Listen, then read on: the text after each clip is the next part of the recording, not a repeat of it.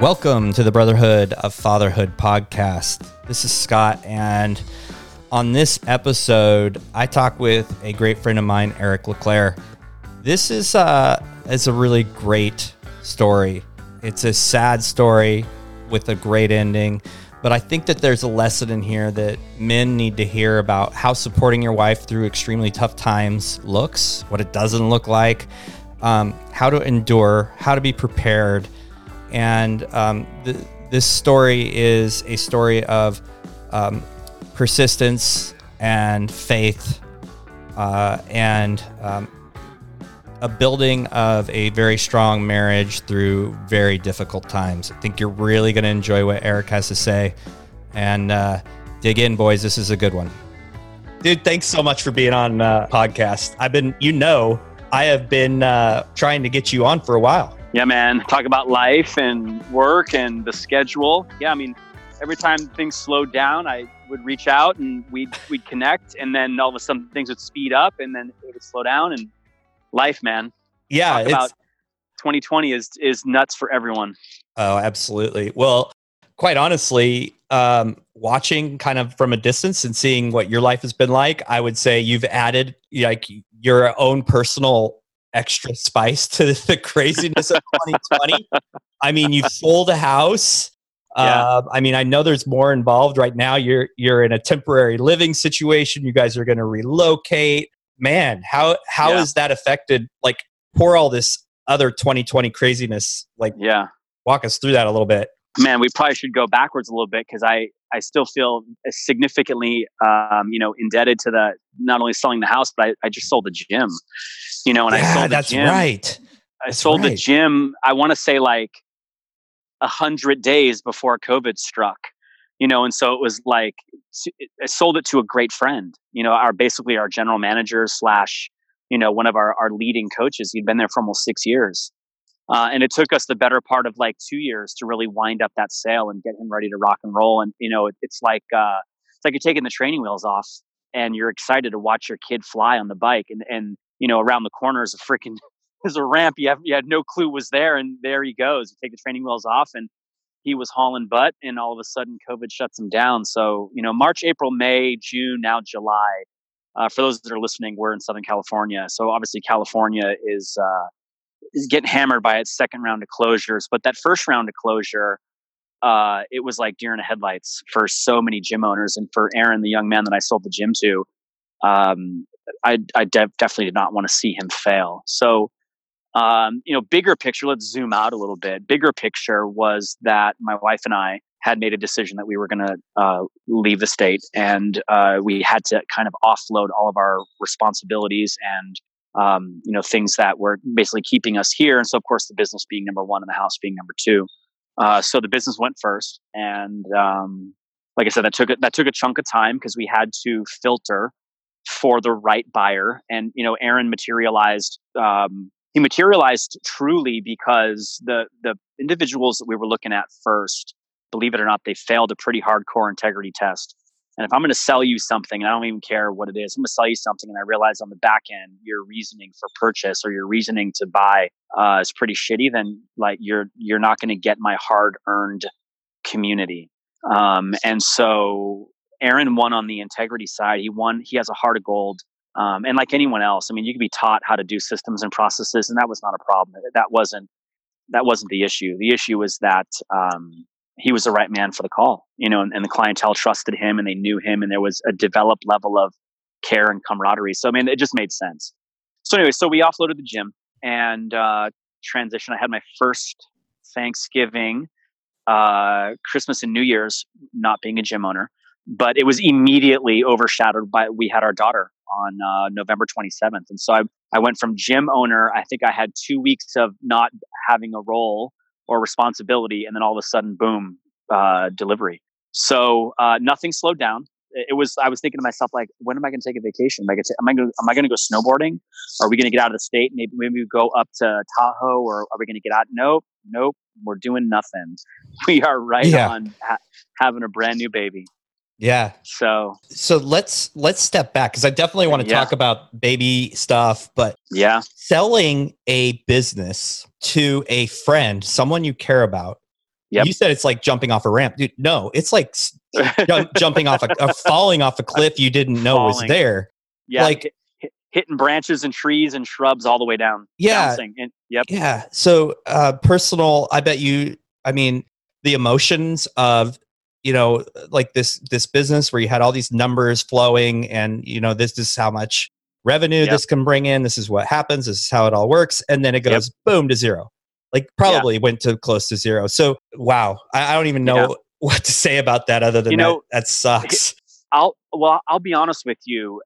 It wasn't as hard emotionally as I thought it was going to be, because it was one of those things where like, hey, never do business with your family or never do business with your friends. I mean, yes, Aaron was a friend. He grew to be a great friend through the process, but we kept it objective. Yeah. We had to keep it objective with all parties involved. I mean, because obviously when you start planning something like this, everyone involved signed NDAs because there was no way we could let anything leak out to the clientele. And again, for those that are listening that may have owned a gym or sold a business, that there was a contractual service provided, if anything leaked out, it could have led to mass exodus, which would then have taken the asset again to zero.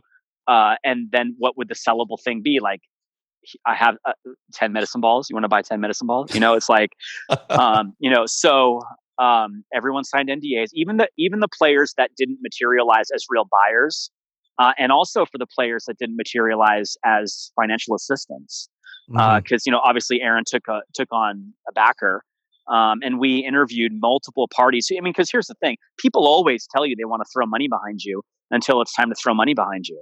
Yeah. So anyone who had said in the previous, 15, 16 years, hey man, if you ever want to grow, or if you ever want to, double down and build a second build, or whatever it is, I got $1 million. Well, you remember those conversations. And then when I called all those people, like, hey, where's your $1 million? And they were like, oh shit, man, I'm going through a divorce, and I got this wife, and I got these kids, and I just bought a boat, and so it's like, oh, my cash is tied up. So I'm like, all right. So we kind of had to flirt very cautiously. We would say cautiously optimistic. We had to flirt very, very cautiously on who we were bringing close to the deal, and explain like at what level we were going to explain to them their involvement. And, luckily it worked. And the individuals that were interested in, being part of the whole deal, they were businessmen themselves, one in finance and, one in a different industry.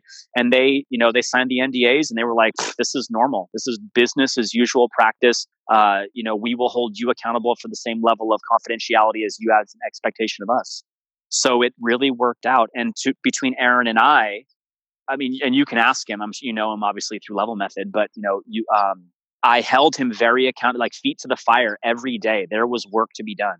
There was, documentation, there was order and organization, there were, spreadsheets and flowcharts and timelines. And there were moments, I would say there's probably 3 moments in particular where I went home at night and I would tell my wife over dinner, this is not going to work. It's not going to work.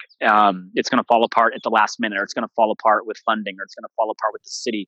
Because, not only do we have to transfer over business entities and titles and bank accounts and, we had to, the biggest thing was we have to work through the lease negotiations with the landowner. And so if the landowner was like, no way, it would have just, so it could have fallen apart. There was many, many, many moving parts that at any given time could have fallen apart.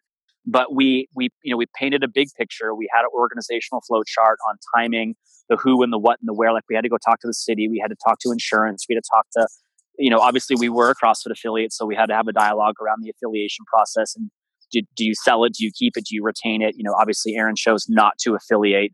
And so he's a classic micro gym of his own accord, his own brand, and so on. But so we had to have all these conversations with all these other people that oftentimes you're like, oh, I'm going to sell my business. It's not one transaction, human to human. There's probably like 25 other people involved in part of that decision. It's crazy. I don't know. Yep. You may not know this, but I owned a business, a bicycle shop. And so I owned that business and was teaching full time, and actually decided to sell that business just to get my family time back. That's kind of a precipice of where the origins of the brotherhood of fatherhood come from.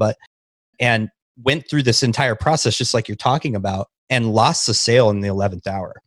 Oh, And, dude. and so I totally understand and basically decided to shut down and take on the massive debt load. And then I went in again in 2016 or 15 selling my CrossFit gym. And same thing, except for the sale went through. But unlike you, I hightailed it out of there and never looked back, never talked to the person again. It's all on their shoulders. Like, it's like, here you go. Here's your business. Everything's set. There was a process in place. But yeah, it's not just, hey, here's money. Here's your money. Hey, here's the Goodbye. key. Yeah. Goodbye. That's not how it works. And so no way. The emotional, the emotions of that. You are married and have a daughter. And correct. How long have you been married? We're coming up on 7 years. This October will be 7 years. Okay. And how long did you own the gym? We officially affiliated in 2006. So you've owned it longer than you've been married. Correct. Yep. Yeah. So married to the gym longer than married to my wife. Correct. Yeah. Well, my whole point is that your entire life, because I'm sure your wife was involved in that as well. Your entire life, everything you knew about it was going away. Right. 100%. Yeah. Okay. So 100%. And very much so, like you would think, I mean, we look back and go, there were wonderful and amazing times and wonderful people and amazing relationships and experiences and camaraderie, like culture, community, all the hot buzzwords. But man, there were some shitty moments, and there was just some horrible experiences. And I mean, and I'm not talking about in the last probably 2 years, we got broken into like 4 or 5 times, including one of my coaches got her car jacked from the parking lot. And so I'm home literally cooking dinner with my wife. It's like 6:15. In the back of my mind, I know the last class is getting ready to go down, and the coaches don't call me ever. They're so good. They don't call me ever unless there's a real emergency. So when the coach that was supposed to be teaching that night calls my phone, I know there's something wrong. I thought, holy shit, someone got hurt. Somebody had a heart attack, whatever. I answer the phone and she's crying. I'm like, what? So calm down. Talk to me. What happened? And she goes, some dude rolled into the front door, inquired about CrossFit. She said, let me get a clipboard real quick. I need to make some notes. And as she turned around, he swiped her keys off the counter, ran out the front door, jumped in her truck and took off over the curb. I mean, it happened. It happened in like 40 seconds. Yeah. And he's gone. The long story was he actually had burglarized the neighborhood around the corner, and he was pushing a shopping cart full of stolen items. I'm talking backpacks, laptops, iPhones, bottles of liquor, a bunch of other crap like checkbooks and like anything he could have quickly swiped from it's a giant apartment complex. He had broken into like 4 apartments, and he had it in a shopping cart. And as he approached our parking lot, he saw her truck parked. He dumped all of his stuff into the back of the truck and then went inside. Wow. And so we have him on camera walking into the gym, rolling in. He's got his shirt off, which is interesting. And he's wearing his t-shirt over his head, not like a mask, but more like just on his head. And he rolls in and like a freaking, it's so funny to watch the film back, because as soon as he gets onto our turf, he starts, literally our turf, our green turf, he starts stretching. We're like, does this guy think he's trying to hide his way, that we don't recognize he's not part of the 6 p.m. class? But he's like touching his toes and stretching his arms over his head, looking around, scoping out the scene. And he stays there for like a minute, checking out the space. And he obviously identifies the coach, so walks over. There's this major computer area where people will put their phones and their keys and their wallet, wherever. And he knew right where to go. So he just kind of like stood there. And as she turns her back, he swipes a set of keys, and it literally just happened to be her set of keys that he just put all of his shit in the back of her truck. And so he kind of puts the keys under his t-shirt that he just took off his head. He's like, I guess I'll see you later. I'll think about it. He walks out the front door and starts jamming off, jumps in the truck and goes. I've watched, so our listeners don't know, like, I kind of feel like Eric and I have a unique relationship. Now, my question is it unique, or is this the Eric way? Is like, and maybe it's the Scott way too. We have never met in person. Like, I've known you for over 2 years, and I can call you and feel like I could dump on you anything that's going on. And we have, dude. I think I've called you at like your time, 10 o'clock at night. Yep. Yeah. Oh yeah. Yeah. And so we have this relationship that's, in my opinion, is pretty unique. And I'm watching this unfold on Facebook as I know you. And I'm like, okay. And this is prior to COVID, prior to you selling your gym, and you like had a break-in, then you had this truck story. And then I think you had another break-in. And if anybody decides to follow you on any of your things, you're a storyteller. Like you have these posts that have a lot of text, and there's a lot of really great information in there. But I was like, this story was unfolding. And I knew some other things about your life too. I'm like, either this is like the most unlucky person I've ever met, or California is horrible. And I was like, well, I think it's 50-50. It's interesting you say that second part, because where our facility was located, when we signed that lease back in 2012, we got a steal of a deal on the square footage rate, because the gold mine, which is our train system, we knew that was going to be the drop point. So the Monrovia train station was basically going to be in our backyard.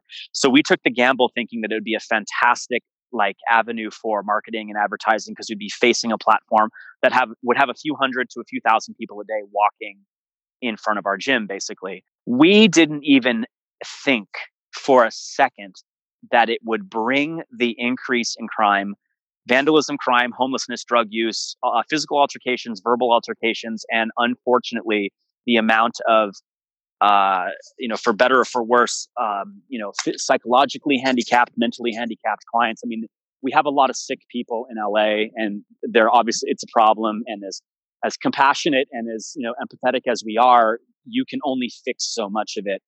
And sadly and unfortunately, a lot of that was literally dropped to our doorstep. Yeah, that's rough. I owned a bike shop in a small town in Oregon that was right along I-5. And it was a kind of a nice little mecca for homeless people and addicted. Yep. And the city put a bus stop right across the entry of my bike shop. I was on the corner downtown, beautiful location, and boom, they dropped in it from 0 to 90 miles per hour. We went from walk-in thefts, drunk, influence, people sleeping, crapping all over the place. Smashing windows and stealing bikes, riding bikes away. And so, who would have known that, that. No way. I mean, I would have coaches call me saying, hey, there's guys. So one coach would go in early Sunday morning, and she would do her programming, and she'd write her nutrition and whatever. And sometimes she'd stay late Saturday nights, so she wouldn't have to come in on Sundays. And so she had texted me today, listen, I'm going to be at the gym late on Saturday night in case you get the alarm that the lights are on, or whatever. And so then she texts me and she's like, dude, there's guys out front smashing the planter pots and peeing on the glass. Oh my gosh. And I'm like, you know what? Just be aware. Like, if he starts moving towards the door and wants to break the glass to the door. We had our front window shot in, and when you look at the video, some dudes rolled by at about 2:00 in the morning in a white truck, and an arm presents itself out the passenger window, and you see a flash, and then boom, our whole front window explodes. You had a big plate glass window. So that window was shot out. Just shooting. Out. No big deal. No big deal. And what was even more interesting is we sit on a corner. And so not only did they shoot the window out, but they banged a U-turn at the corner and drove by on the opposite side of the street very slowly, probably watching for the response. Yeah. Like, is there an alarm? Is there lights? The whatever. So, I mean, my wife and I go in there sometimes, or we went in there sometimes on Sundays to do the books. And it was raining once. I think I told you this. It was raining one Sunday. And I go out in the backyard and dump the trash. And I find a dude with those big tractor tires in the backyard.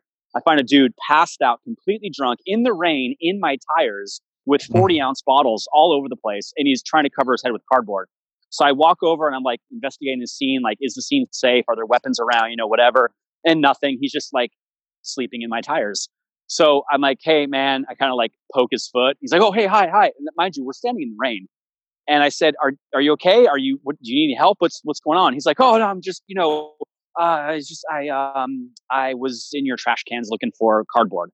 And I said, okay, well, did you just decide that you were going to take a nap here? And he's like, I don't remember.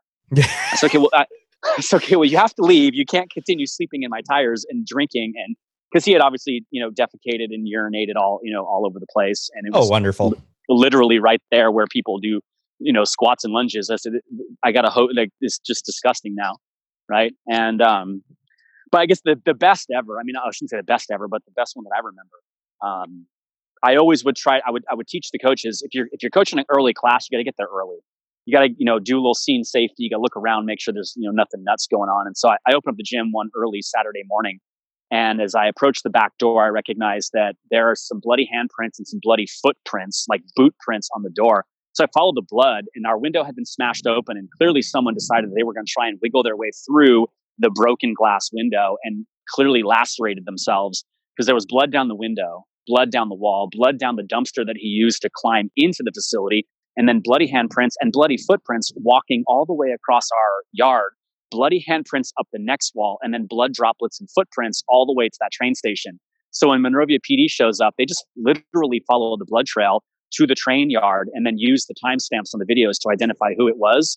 So they were able to track down like literally what train he got on. They found the train full of blood on the seat and blood. I mean, imagine if you were taking your wife out for breakfast on a Saturday morning and you look across and the dude sitting across from you is like covered in blood. You'd be like, what just happened right now? Where are you coming from? Yeah. So as our 7 a.m. clients are rolling in, they're like, Monrovia PD's there, the canine unit's there. We got blood all over the place. They're like, so it got to the point where I was like, dude, this is just not a safe place to be operating this kind of, I mean, I got kids hanging out there. We got all women's programs going on there.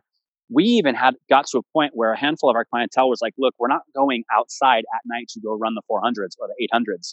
We just don't feel comfortable. So, yeah. So that sucked, Yeah, it does. You are, I've noticed that, and I'm quite enamored by it, but you're all about being prepared. Yep. I know you carry emergency kits with you. I know you have EDC, everyday carry. Yep. I know that you are locked and loaded most of the time. So where was that birthed? I mean, I know you are very like those people. Like if they had any clue who you were, I mean, that was a really ridiculous target. If they knew who you were, they probably would have been like, "This is not where I'm going." But where does that come from? So, man, I enlisted in the Army in '95, but even before that, I could tell you that I had a really fantastic upbringing in scouting, in Boy Scouts. Oh, and I had a tremendous. From fourth grade through I stayed all the way through high school, until graduation of high school. I had some great scoutmasters that were always challenging us to think about what we were doing, where we were going, and how to be prepared. And I mean, obviously, be prepared is the scouting motto, but at the same time, you think to yourself, like, how many different situations does that present itself where you need to be ready? And so we would have a summer trip each year, and it would alternate between Cherry Valley, which is Camp Cherry Valley over on Catalina Island, and then the opposing summer, so the next summer, would be a 50-miler through the Sierras, ending with summiting Whitney. And so fourth grade, we did Whitney. Fifth grade, we did Cherry Valley. Sixth grade, we did Whitney. So you just go back and forth and back and forth. And we did that all the way through I graduated. And to be honest with you, those scoutmasters, although they were, men, they were dads of our church, because Troop 110 was attached to St. Rita's in the city of Sierra Madre. Man, they were like my first squad leaders. They were like my first platoon sergeants that were these, like, I look back now and they were only in their 30s. But when you're 14, 30s are so old. Those are the old guys.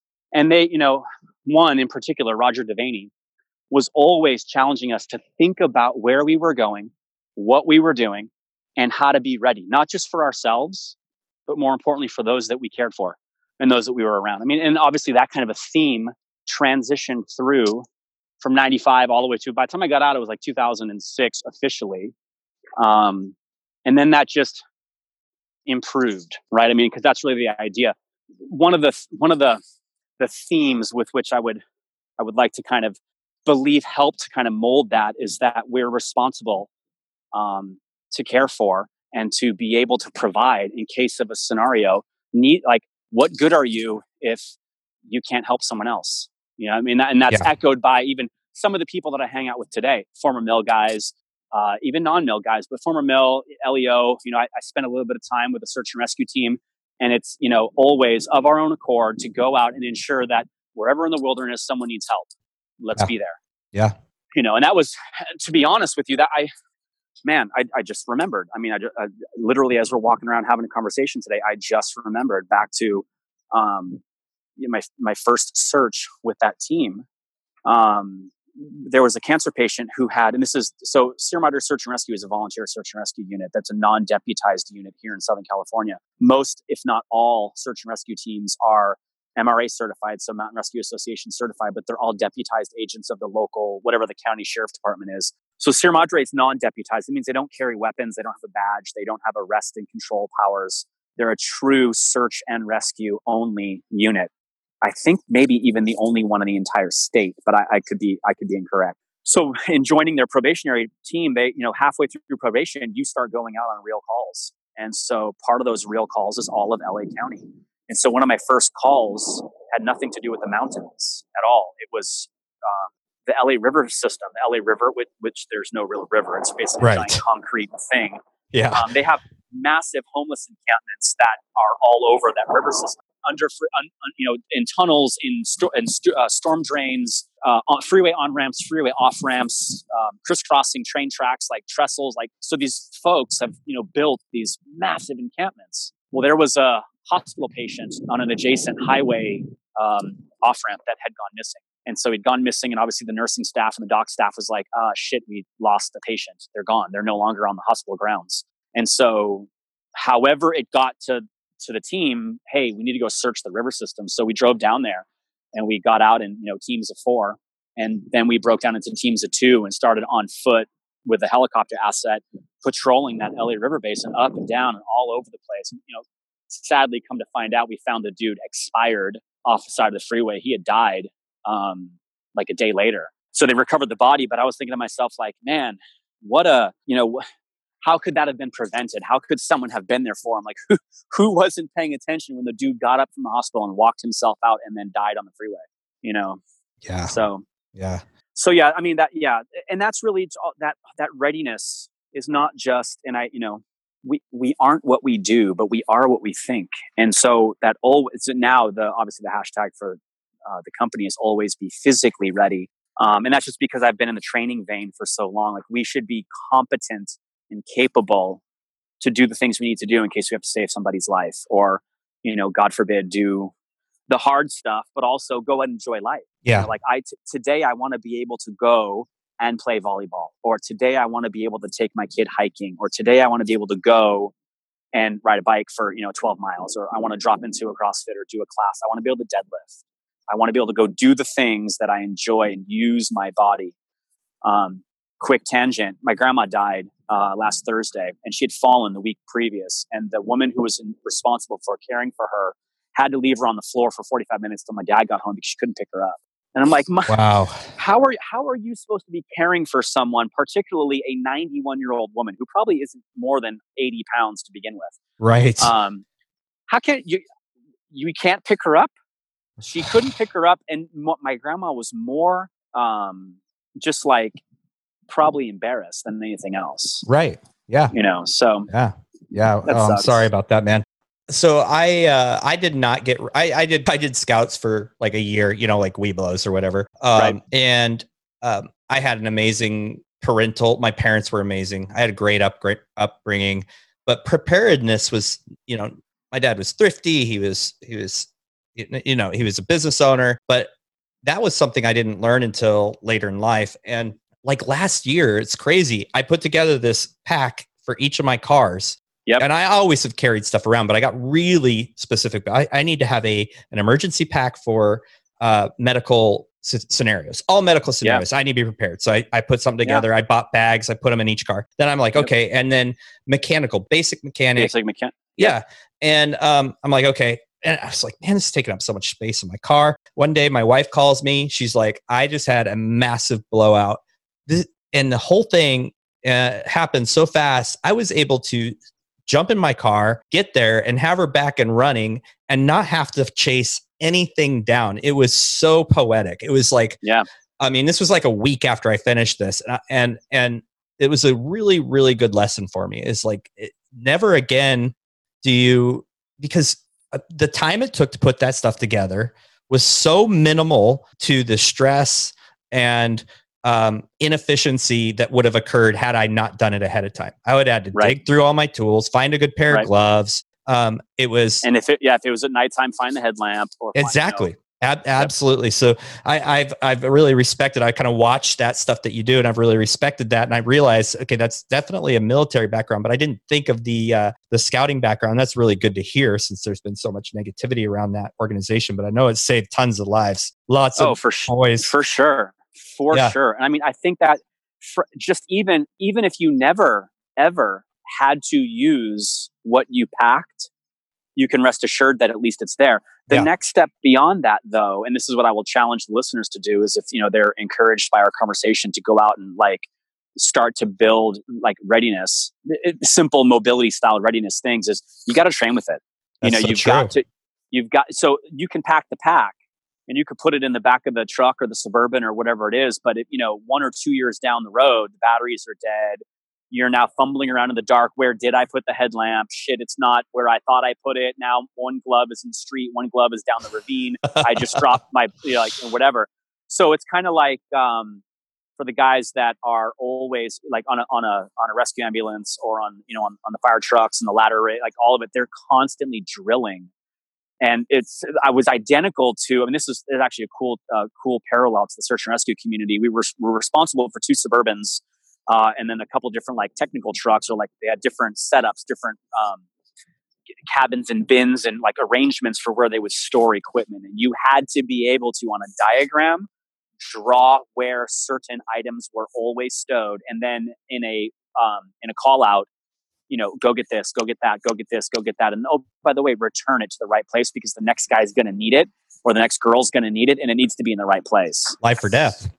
Yeah. Yes. And I mean, in search and rescue, it's interesting because it seems like search and rescue sounds and feels like it's something that should have gone by the wayside because it's a slow response. But in searching for either a lost human or an injured person, an overdue hiker, interestingly, and weird caveat, also individuals who committed suicide out in the wilderness, you got to search for the body. So it's a very slow process of cordoning off different locations, on a map. You look at certain maps and you say, okay, these grids are where we're going to be searching today. Then you're out on foot. You may have canine asset, or you may have helicopter asset, which of course helps to speed things up. But if you're reduced to just you and your guys on your feet, and you need something from the truck and it's not there, you are now asked out and you're already in the field. Yeah. You don't have it. You've either forgotten it or someone didn't put it back. It's not functional. It's not working. The batteries are dead. Whatever. So, everything has a place. Absolutely. And I've recently being 6, 7, 8 months, gotten into rucking. And one of the first things I did when I got my pack was I put in also a medical bag, lights, I put in different types of knives and, all these things and it's I carry those things around everywhere. Have I ever had to use them? Absolutely not. But I'm out rucking. I'm prepared, and I love rucking, and I would encourage everyone to do it because you're carrying extra weight. If you don't know what rucking is, it's hiking or walking or whatever, and you're carrying a weighted pack. And people ask me, well, where do you ruck? You live in the suburbs. I'm like, I just go around. I don't have to have wilderness. There's and I found some really fun things, but I would encourage men also on the level of fitness. It's a really great way to work out, but it's also a really great way to practice those skills of always being prepared for anything and what it takes to carry. It's so important. So do you feel like, you're a fresh dad and we're going to kind of dive into that, but do you feel like all of these things with preparedness, owning a business, they're not necessarily education or training of raising a human. Right. So have you felt that transition? Do you feel like it's been beneficial? Let me tell you, if it wasn't me on the podcast today, you would be fully enamored by my wife. Talk about readiness. She lives in that I'm going to learn, I'm going to read, I'm going to research. Yeah, mine too. Yeah. We probably spent, well, not we, I shouldn't say we. I'm going to take zero credit for this. She spent the entire pregnancy of our surrogate, which we'll get to in a second. When we spent the entire pregnancy of our surrogate, she lived online reading and researching and preparing. Everything from from baby-led weaning to sleep training to, best and worst classes of pack and plays and freaking boppies and cribs and clothing items. And we're in cloth diapers, and I love it, by the way. So any dads that were out there struggling with it, like, we found a real easy way to do it. Like, the products are pretty easy, and I will give full credit to our community at our gym, like, lovingly and very from a very like caring standpoint. Our baby shower was amazing, and we were supported with the most awe-inspiring gifts. And literally, my wife and our kid were showered with amazing things. We were literally set up for life. And so she is as much ready and willing to learn. Of course, the more you learn, the better you are able to pivot when something comes up that you're not ready for, and so I will say two things. One, taking Cara babies. So TAKING, and then Cara, the name CARA babies, taking Cara babies. The infant sleep course was the most amazing and challenging course ever, but it was delivered on a platform. I think it's just delivered on one of the regular, module based classes. It's phenomenal. Literally, our daughter was sleeping over the night by week 12. She's slept through the night ever since. No issues whatsoever. And so what we learned from a neurological and physiological sleep perspective probably saved the marriage, but at the same time really helped us understand sleep clustering, prioritizing certain sleep over other sleep. And what that did is that provided us the opportunity to invest in where she needed the time to learn how to sleep well, so we could also sleep well. That's one of the biggest mind blowing. Yeah, no, my wife did all the research for that, and I've done, and I know this is a big topic for men, fathers, and new parents. So I do want to kind of dive into this. My wife did I don't even remember the name of it, but it's a very popular book, and really studied it, really delved into it, and it was almost horrifying for me to watch her be so regiment and scheduled, and but then 3 months in, both of our boys were sleeping through the night and on an absolute schedule, and our sanity was right back in line. It was like, if you don't have sleep, you make really stupid decisions. And I was talking with Brian Bender. His podcast has already been released, but he was talking about how amazing that was too. So it's huge. And I'll share, if you want it for the notes later on, if you want to drop it into the podcast later, I'd be happy to share with you that. You should. Yes, do. That info. And then part 2 to that is we were gifted another course from another client, another family, on baby-led weaning. And that was amazing, and still is amazing. I mean, Eleanor will be 8 months in a week, and she's already eating with no teeth. Mind you, I think she's starting to teeth here shortly. I mean, I can see it, but she has no teeth. She's eating full foods. Wow, that's awesome. And so that started with like no purees, no baby food. We went to real food right away, and it was liquids so it went from like things like soups and mashes to then strips of food, like strips of string cheese or strips of ground beef or strips of chicken or mashed up raspberry, blueberry. We literally, and it's funny because we paired things together that you would never pair in any recipe that you or I would eat, but we had like shrimp and bananas, and he loved it. But interestingly enough, there's a significant portion of the book that addresses food allergens and when to introduce allergens to identify if the kids, of course, have any allergic reactions or sensitivities and so on. And I mean, I think there's like 6 or 8. I can't remember now. There's 6 food specific, like the pattern with which you introduce them. So shellfish and fin fish, peanuts and, soy and egg and dairy, whatever. So, we introduced it very, very early. And so nothing. Absolutely nothing. So we keep that in rotation. Wheat. So we keep that in rotation and identify any reactions. And so far, it's been fantastic. So I mean, breakfast this morning was eggs, raspberries, and peanut butter mashed on toast. And she's awesome. 8 months. That's awesome. I'm happy with that. I feel as though that's normal. I talk to other parents. They're like, "What? Our kid is still sucking on baby food on a spoon, and they're eating burgers and avocados." And I said, "Yep." Yeah, she is. Yeah, that's pretty incredible. So you mentioned surrogacy, and I think it would be a disservice to not touch on that, because when I first not even met you. I think the first time I talked to you, I was actually in California and I hadn't even met you. I've never seen you in person, but we were chatting, or I was talking with the two guys that introduced us, Nathan and Sean. And this was going on at that time. That was 2 years ago, over 2 years ago. Yeah. Yep. So, this is a long journey.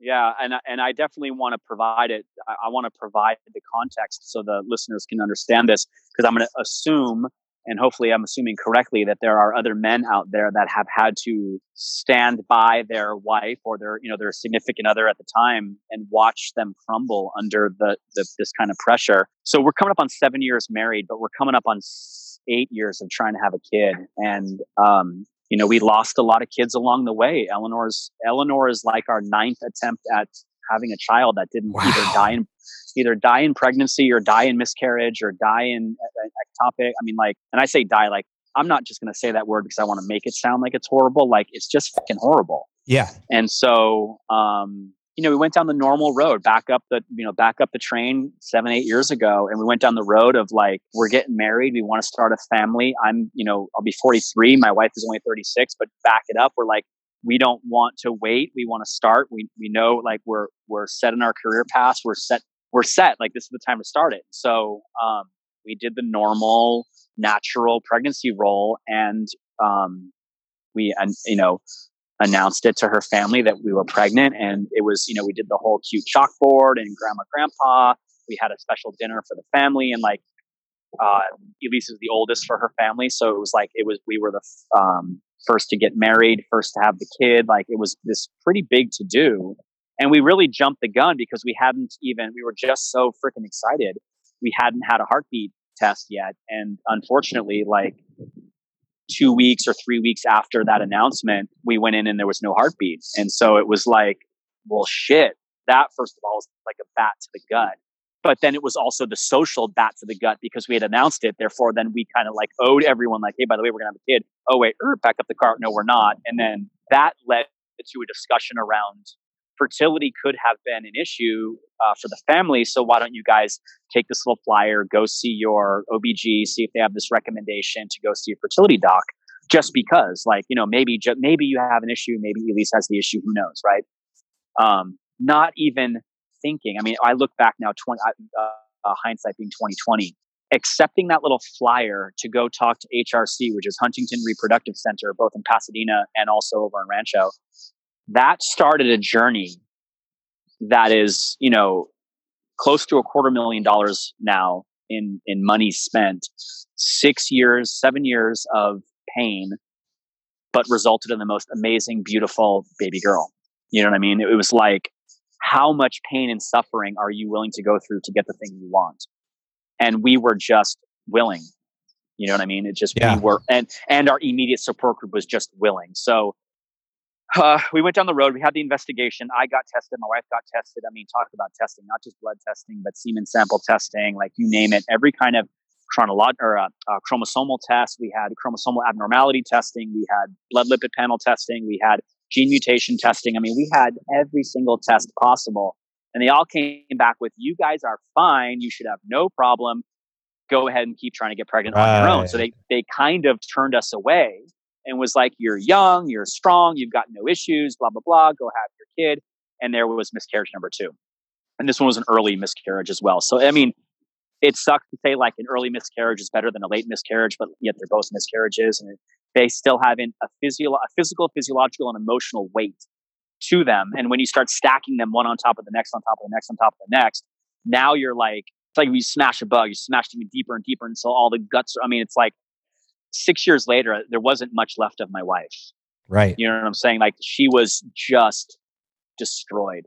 And so we decided to go down the road and start flirting with the IUI, IVF consideration. And so in part of that required an egg retrieval, which is, it's pretty invasive. And she got sedated and they did an egg harvest. And it's kind of like you want a lot of numbers up front because they have to kind of whittle down to the finish line. And so I want to say she's polycystic. And so she was able to retrieve a ton of eggs up front, and through the maturation phase, I think the first time we retrieved 20 eggs, And I think we ended up with 5 at the finish line that were like mature enough and able to be frozen and, ready to go. And so we did 2 back-to-back IUIs that failed. So that's basically like, for those that don't know, an IUI is an assisted insemination where not to sound gross, by no means, it's definitely an unprofessional way to say it, but it's by some kind of an implantation mechanism, almost like a baster. The embryo is assisted to implant in the female, and so it's our biological embryo. It's our biological egg. But let's just see if it works. And so, of course, those were huge hypes up. Like they're only $7,500, and it's highly likely that it's going to work. And so it's like, you put $7,500 on black and hope it lands on black, and see if the financial side. And I'm sitting over here like doing the financial numbers. My wife is over here with her legs up in the air, like, hope this works. And you're just like, oh gosh. So we're 2 naturals in. Now we're 2 IUIs in, failed, and those, one didn't take it all. One led to a pregnancy / no, actually, I stand corrected. They both took as full pregnancies and then failed down the road. And so we'd circle back with the directors of these fertility clinics, like, hey, so what's the problem? What do we have to tweak the drug protocol? Because part of this required me to be doing injections on her every day. In progesterone and estrogen, and those freaking needles are huge, man. I'll tell you what, she was a pin cushion for the better part of 6 years, and that was tough. I mean, even to the point where we got dropped off at Tuolumne Meadows one time, and we had 11 days to hike through and do Clouds Rest and finish with Half Dome, and then out through Little Yosemite and down towards Yosemite Valley. We had to take the drugs with us. So oh my gosh. We had a Pelican case of all of her needles and all of her drugs, and we had to keep them cold every night. So we dropped them in the lake every night and tied them to a stone so her drugs wouldn't go down the river. But here we are. I got some great pictures I should send to you of us. I sterilized a little rock outcrop on the side of the hill, and Lady Lisa out there and pulled her shorts down and gave her injections in the meaty fold of the glute. And our friends were like, what are you doing? I'm like, well, this is progesterone and this is estrogen. And she has to have these injections every day at the right time, or else it doesn't work. I mean, if you think about it, you're spending like $7,000 to $15,000 a pop plus drugs. And if you mess it up, you just messed it up. It doesn't work. You don't get to slack. You don't get to take vacation. No. And if you do take vacations, you better take your drugs with you. Yeah. Yeah. So needless to say, all the little steps failed. And then we finally went to full IVF. And those, of course, resulted in pregnancies that then down the road resulted in not successful live births. And I'm kind of going fast, and I have to dig down into that pain again, because I feel that I'm, so many years removed, but it's still it's really painful. I will share with you this story, and a lot of people close to us, especially let me say something real quick. Through those last few years, my coaching staff and my clientele were amazing. They were amazing. Even coaches today that I've moved on and they've moved on, and like we don't even see each other or talk, whatever. They were amazing. They would cover classes. They would cover clients. They would run operations. I mean, here I am juggling the gym, the coaches, the client, the staff development, the whole thing. Like gym owners listening will get it. Like, you're running a gym, that's huge. I walk home at night. I walk in after one of our losses, and my wife is sitting on. Oh, mind you, we bought a house and we were remodeling the house, full remodel of the house at the same time. So I got this empty living room. I walk in, my wife is sitting on the floor, tears and makeup all down her face, and the fire's going. I'm like, what do you got a freaking fire on for? She burned everything. She burned every piece of medical notes we had. She burned all the photos. She burned the congratulations card. She was literally burning in our fireplace. Wow. Anything and everything to do with the last loss of the kid. And so all you could do is just wrap her up in your arms, And so maybe I'm like some other listeners, maybe they'll resonate with this. I'm the fixer. I want to fix all the things. I want to make all the pain go away. Most men, yes. Yeah. And so you can't fix this.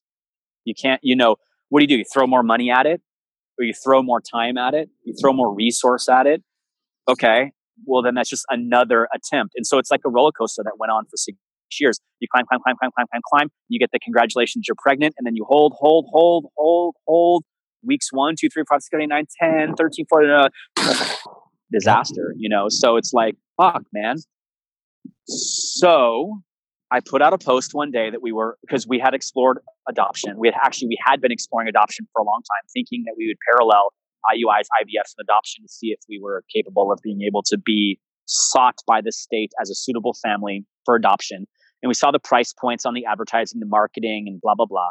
And I'm like, dude, this looks like a ripoff. I mean, it was that I remember the agent telling me, well, the more money you're willing to spend on your ad campaigns to showcase your family in a positive light, the more hits you're going to get on your family's profile. Gosh. And I said, well, what do people spend? Like $5,000? She's like, oh no, people will spend upwards of $100,000. And I went, I'm sorry, I need to get off the phone right now. Mind you, there was an 80-page document. It was like a PRQ or a PRC or something. And they were like, are you willing to accept drug babies or alcohol babies or nicotine babies? Or how about rape babies? Or how about rape babies where the mom knows it was a family member that raped them? So it's an incest rape baby. Or how are you okay with that? And it was just like, dude, every page we went down in that document was like, I'm feeling like a fucking asshole for saying no to these things, but I don't think I'm mentally and physically capable of what I'd be saying okay to. So I just put that book aside and I'm like, I don't think we can go down this road. I was freaked out. I was just, when we got to the rape chapter and I was just like, I'm over this process. I can't do this right now. And then of course I wake up the next morning and try to go in and teach the 6 a.m. class when you just cried through the rape chapter on adoption. I'm like, I can't do this with my wife right now. So you put on a smile and you're like, hey, we're teaching clean and jerk or snatch and rope climbs today. I mean, it was just so hard to pivot, to go back and forth. But, so I decided to use the power of Facebook. And I said, I think I'm interested in having a discussion around surrogacy. Who knows about this? Who has done it successfully, or who can teach me? Where do I got to go? What do I need to do? What do I need to learn? Who do I need to talk to? And so a bunch of women had started to reach out very privately. And a bunch of them had said, hey, our surrogate coordinator's local to you in the San Gabriel Valley area. And you know her and you should reach out. And I said, I know her. Like, I questioned if they knew who I really was. And so one emailed back real quick and she says, yeah, it's Trudy Atherton. Do you remember her? And I said, of course. When you hear the name Trudy, you might only know one or two Trudys in your whole life. Not common. Yeah. Right. Not common. So of course I remember Trudy Atherton. And, she gets the ultimate praise and the ultimate thanks and the ultimate, like, all of it. Trudy Atherton was a mom of a client that we had years ago. And I mean, 10 years earlier. So the backstory with her son, basically, we worked with the local unified school district, and that local unified school district had a hard time paying their bill. I'm just going to leave it at that.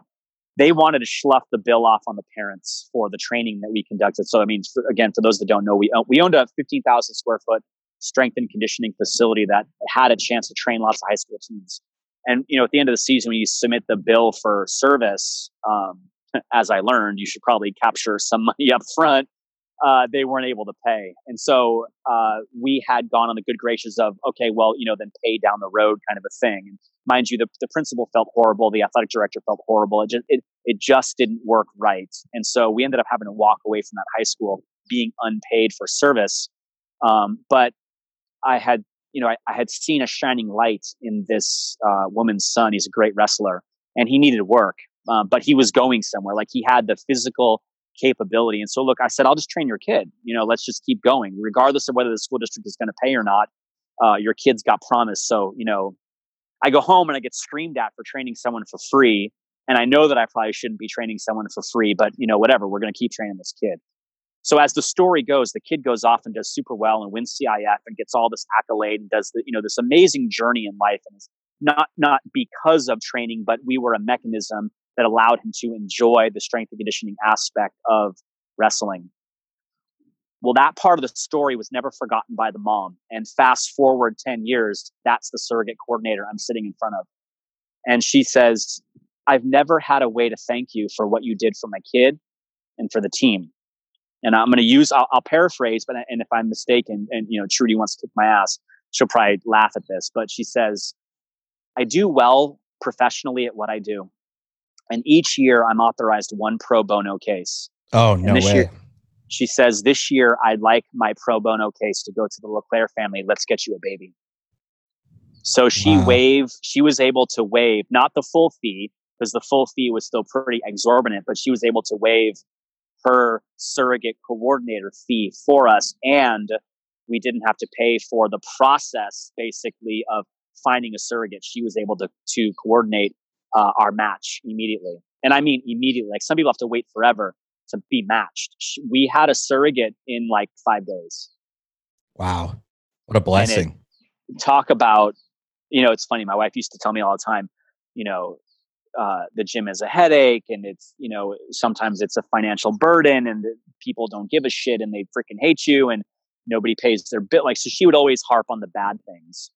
This was the first time she was like, holy shit, this is amazing. I can't believe that this happened, and so 10 years later, somebody comes back and is like, man, you helped me out. I'd love to help you out. And so it was pretty huge. So we marched down the road with the surrogate. Unfortunately, the first implantation was a failure. She did get pregnant, but it didn't last. And so we were like, well, shit, this is business as usual. We were so cold and so like scientific at that point. It was almost like par for the course. We were like, it'll fail, whatever. We just wasted time and money again. But Trudy was like, no. We bought a guaranteed package, which hadn't been offered to us 6 years earlier. In the state of California, you can buy, based on the insurers, you can buy a guaranteed life contract. It's ridiculously expensive, but what it really means is however many embryos you have, they will just keep implanting in surrogates until you get a baby. And so baby insurance is like, that's crazy. Yeah, it's like baby insurance. Yeah, exactly. So second round went, and it went, and it went, and it went, and it went. And sooner than later, we were in uncharted territory. We were pregnant past the point with which we had never been pregnant before. And then we were further pregnant. And then we were getting heartbeats. I mean, we had already gotten heartbeats, obviously. And then we went in for like the week 12 and the week 14, the week 18, the week 20. And we were, we graduated from the fertility clinic, and we were passed off to a pediatrician. And we were, it's like every step of the way, it was like, dude, we had such guarded optimism. We were so like, believe it or not, I was kind of like, this is too good to be true. It's going to freaking fail. We've never been here before. It's been 6.5 years. So my wife would always say that this whole process really robbed us of the joy, because we were so scared in that final journey that we were like, something's going to go wrong. So like every time the surrogate got sick, or she had like a bladder infection, or, she had peed hot, not on a drug test, she'd peed hot on her gestational diabetes test. It was like every step of the way, we're like, that's it. We're done. We're going to lose. Like, we were so jaded until November 27th, when our daughter was born. Yeah. You must have literally not counted it as done until it was done. Right. And by the way, we had requested that so we had 11 embryos. I think we had 6 girls and 5 boys, or other way around, 5 girls and 6 boys. To know that ahead of time means you can implant what you desire. And I said, no way. I'm not going to play this. Like, we're already science-y enough. I don't want to implant on purpose, implant blind. I don't want to know. The only surprise we're going to have in this entire process is whether it's to be surprised in the delivery room, whether it's a boy or girl. And so, marching down the road, I was like, it's a girl. And everybody else, no, it's a boy. So like, that sounds so insignificant, but yet it was the only thing we had that wasn't known. Yeah. So here we are. The surrogate, is delivering, and the delivery. So she was, a bit sedated. I think she was medicated, or whatever. Her husband was there with her. We were in the delivery room. This was pre-COVID, obviously, so we could all be there together. And the baby's delivered, and they're doing all the like this from the moment of delivery. Seconds later, 8 seconds later, 16 seconds later, 30 seconds later, now we hear the cry. They're like rubbing in, like intubated, like getting all the fluid out of. We still didn't know, so we're like yelling across the room, "Is it a boy or a girl?" Well, the entire staff thought we knew it was a girl, because they thought we had already known based on the ultrasound and so on. And the doc looks over and is like, "It's a girl," as if like, "Hey, dummy, didn't you know it was a girl?" And I melted because my whole hope was to have a girl. And so, of course, we had a girl. And my wife was like, no, it's a boy. You're wrong. It's a boy. And they're like, no. And they held the baby up and it was a girl. Pretty obvious at that point. So pretty obvious. It's a girl, so. Now you have Eleanor Frances LeClaire. Yeah. Born 11/27/2019. And she's 8 months old now. Is that right? She'll be 8 months. Yeah. She'll be 8 months in a couple weeks. Yeah. And she's absolutely incredibly adorable. Oh, you're so kind. I love it. you send me pictures and I'm like, oh my gosh, Kim, you got to see this. And so we live a little vicariously through that. We have 2 boys, so we live the life of boy dad, boy mom. Yeah. And and so I mean, I think every man and woman, when they have a kid, they don't understand the brevity of it till it happens and it hits like a massive wave. And you have this huge, weight, relief and weight, because all of a sudden now that life is you're 100% responsible for that life. Oh, I can't even imagine at this level what you guys are going through. Well, let me tell the last little piece of it, not to continue to pile on the drama, but so we're pregnant. The surrogate's pregnant. Mind you, it's so funny. Let me tell you this funny thing part. So one client didn't necessarily understand, and probably, and by, no disrespect to anyone that doesn't know it, he brought it up in the funniest way. So he pulls me aside at the gym one day and he's like, hey, so, what's your wife think about this? And I'm like, think about what? He's like, well, you guys are having a kid, right? I said, yeah. Cause it was public. And so he's like, well, this surrogacy thing, he's like, isn't your wife kind of like a little, doesn't she think it's awkward? I'm like, what? And mind you, I'm still not understanding what he's getting at. It's like, well, didn't you have to sleep with that other chick? And I said, no. I said, no, dude, that's not how it works. I'm like, the kid is biologically ours. He's like, wait, what? How does that work? So I got to walk him through that whole story. And he's like, well, now I feel stupid. I thought that you were just hooking up with that other chick and having some other one's kid. I was like, no, dude. Now that happened in the Bible.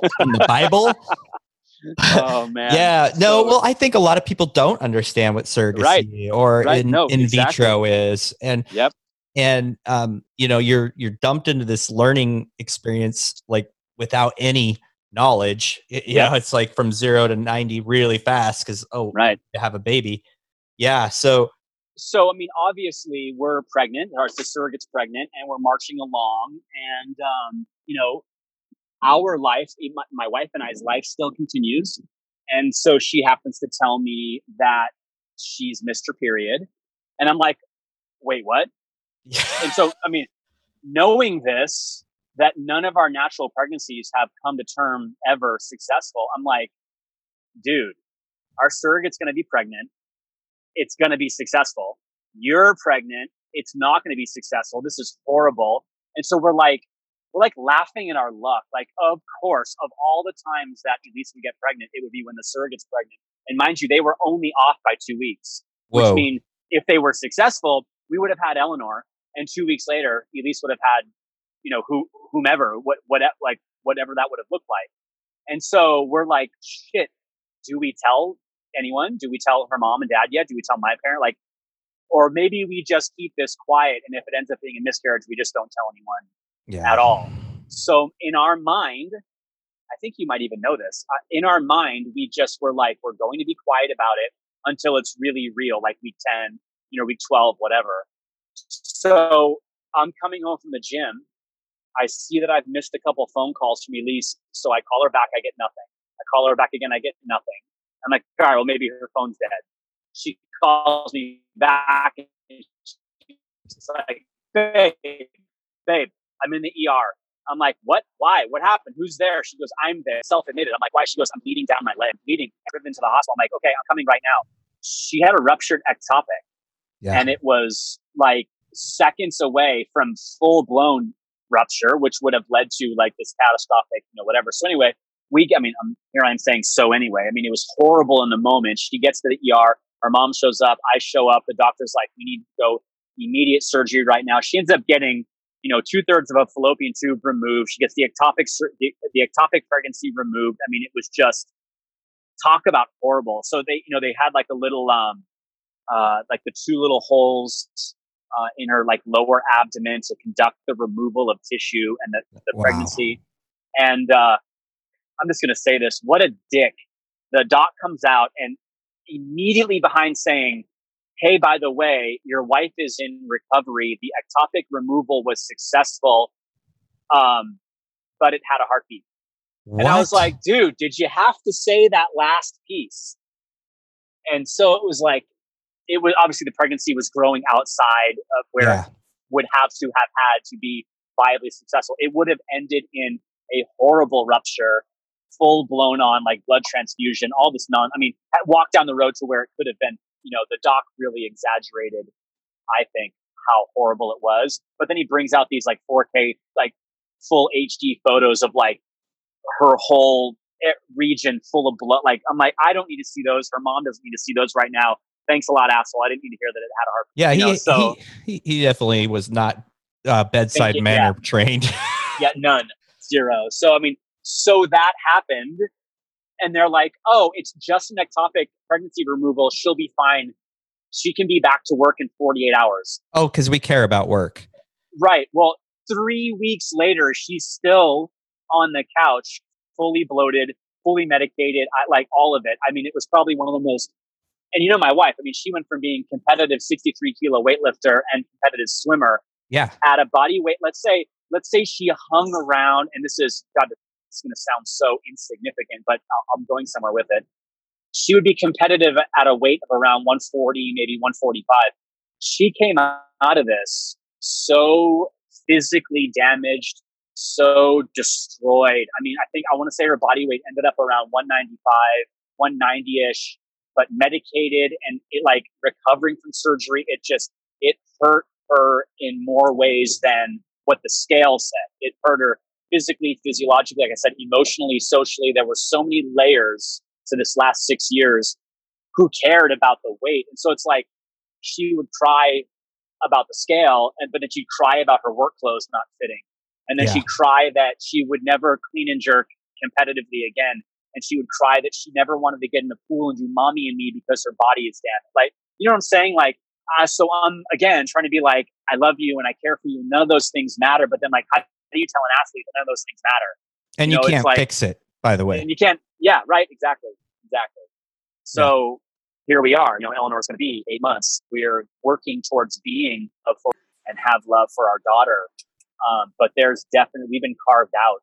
You know what I'm saying? Like there has definitely been some stuff taken from us that will probably never be able to be replaced.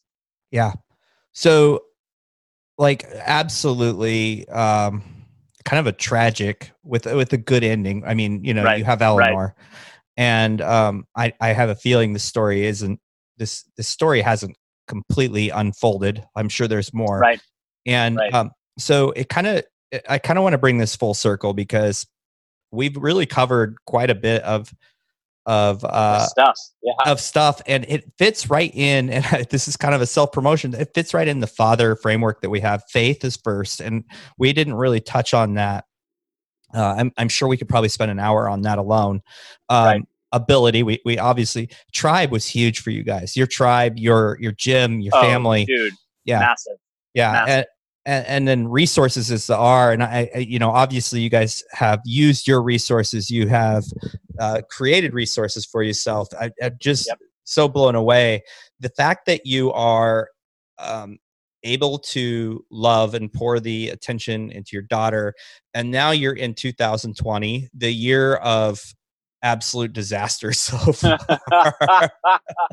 And so what's next for the LeClaire family? I mean, I honestly feel like we could go another hour or two on this alone, but I know that you didn't just sell your house. You have a plan. Like, what's your plan and why? So, in the interim between selling the gym and selling our house, we had this space with which we had to finally make our decision because it was, part one was the gym, part two was the house, because inevitably we're going to be leaving the state of California and we're moving to Tennessee. And so we had to offload everything with the appropriate time at the appropriate price point to make things work so that we could, support what it is that we wanted to do when we get there. And so obviously, the gym came first. Eleanor came second. Selling our house was third. Our real estate agent was phenomenal. Not only did he do exactly what it is that we wanted to do, but he did it in a, half the time frame that our contract went through. So, it was just spectacular. And now we are on this we're on this very fluid ground. We have one little project to wrap up. I'll let that be part 2 of our discussion down the road if we do the podcast again. But we have one little project to wrap up, and then we are gone. We are out of here. We thought we were going to haul our stuff across the country and, moving a house, putting half the house, more than half, putting 75% of our house in storage. And, very kindly and lovingly, Elisa's family is letting us crash with them until we get ready to bounce. But putting 75% of the house in storage, trying to live with a brand new baby and 2 dogs in a room. I think we're in, like a 300 square foot room. We've replicated her nursery in a different room, but we're kind of hanging out. I think we're going to pod everything and ship it and then just spend a week or more driving cross country, really enjoying the travel time with the dogs, with our daughter, and just exploring, everything along the 40 East until we get into the Nashville area. But I'm in love with the South. I spent, I had 3 main bases that I spent time with, both Benning, Lewis, and Bragg, with Fort Benning being in Georgia and Fort Bragg being in North Carolina. And Tennessee it's just beautiful. And it's the landscape is beautiful. The water availability, the rivers and the lakes are beautiful. Everyone that I've met there, both business owner, former military, the church, like everyone has just been, the default in Tennessee is polite, which is not the default of Southern California, let alone Los Angeles. No. And so we have spent a lot of this time researching. We whittled it down. We'd spend a lot of our time traveling, but more importantly, we spent a lot of time researching where we wanted to end up. And Tennessee won. And from a professional standpoint, from a resource standpoint, from a family standpoint, from a church standpoint, from a school district standpoint, like we're ready to go.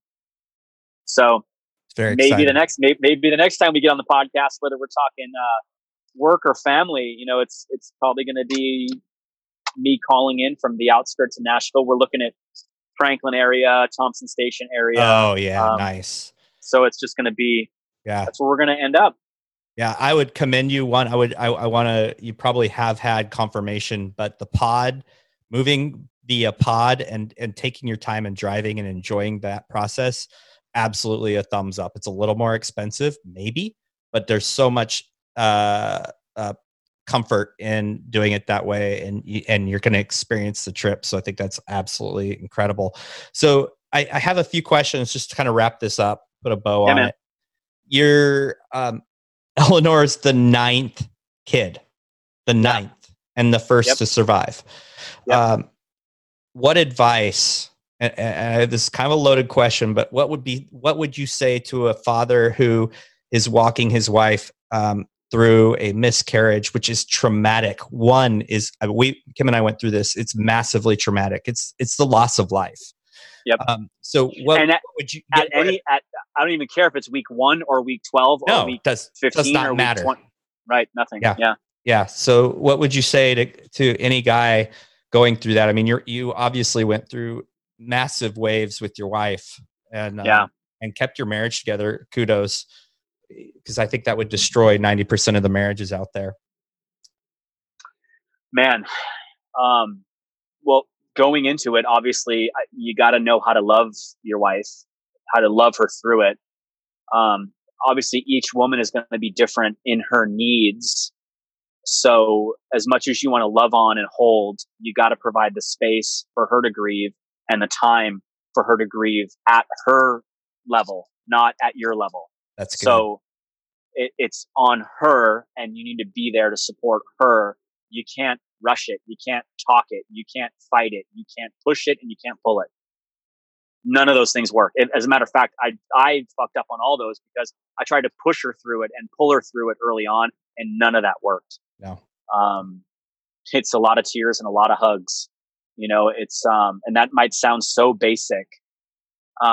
We journaled through a lot of it, and that was helpful for us to reflect back.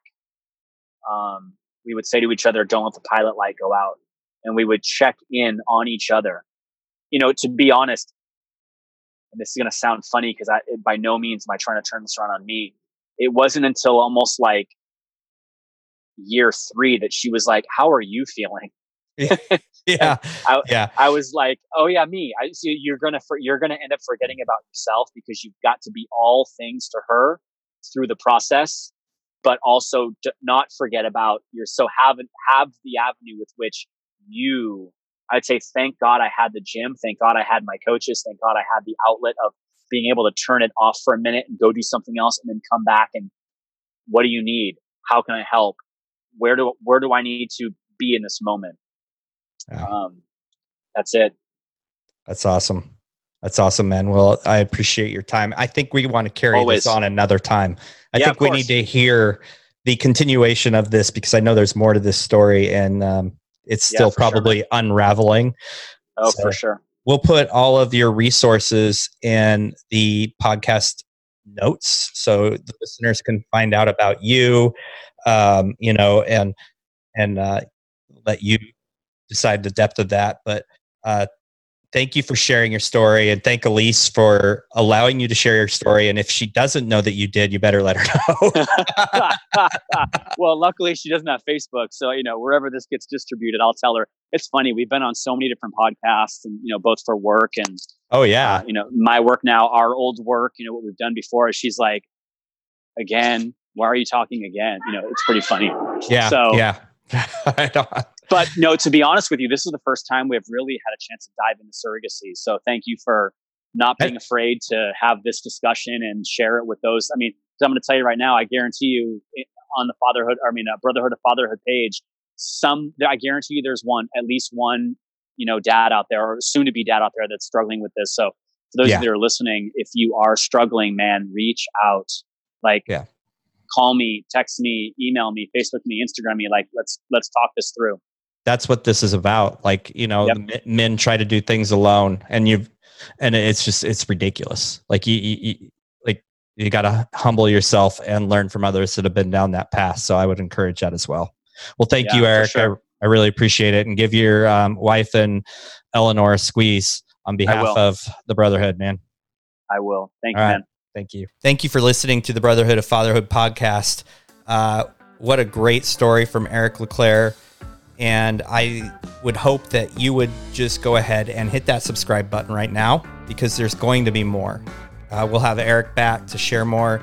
We have other amazing stories from men just like you, ordinary men who've done extraordinary things, and we've all experienced things in our lives that others should hear and learn from.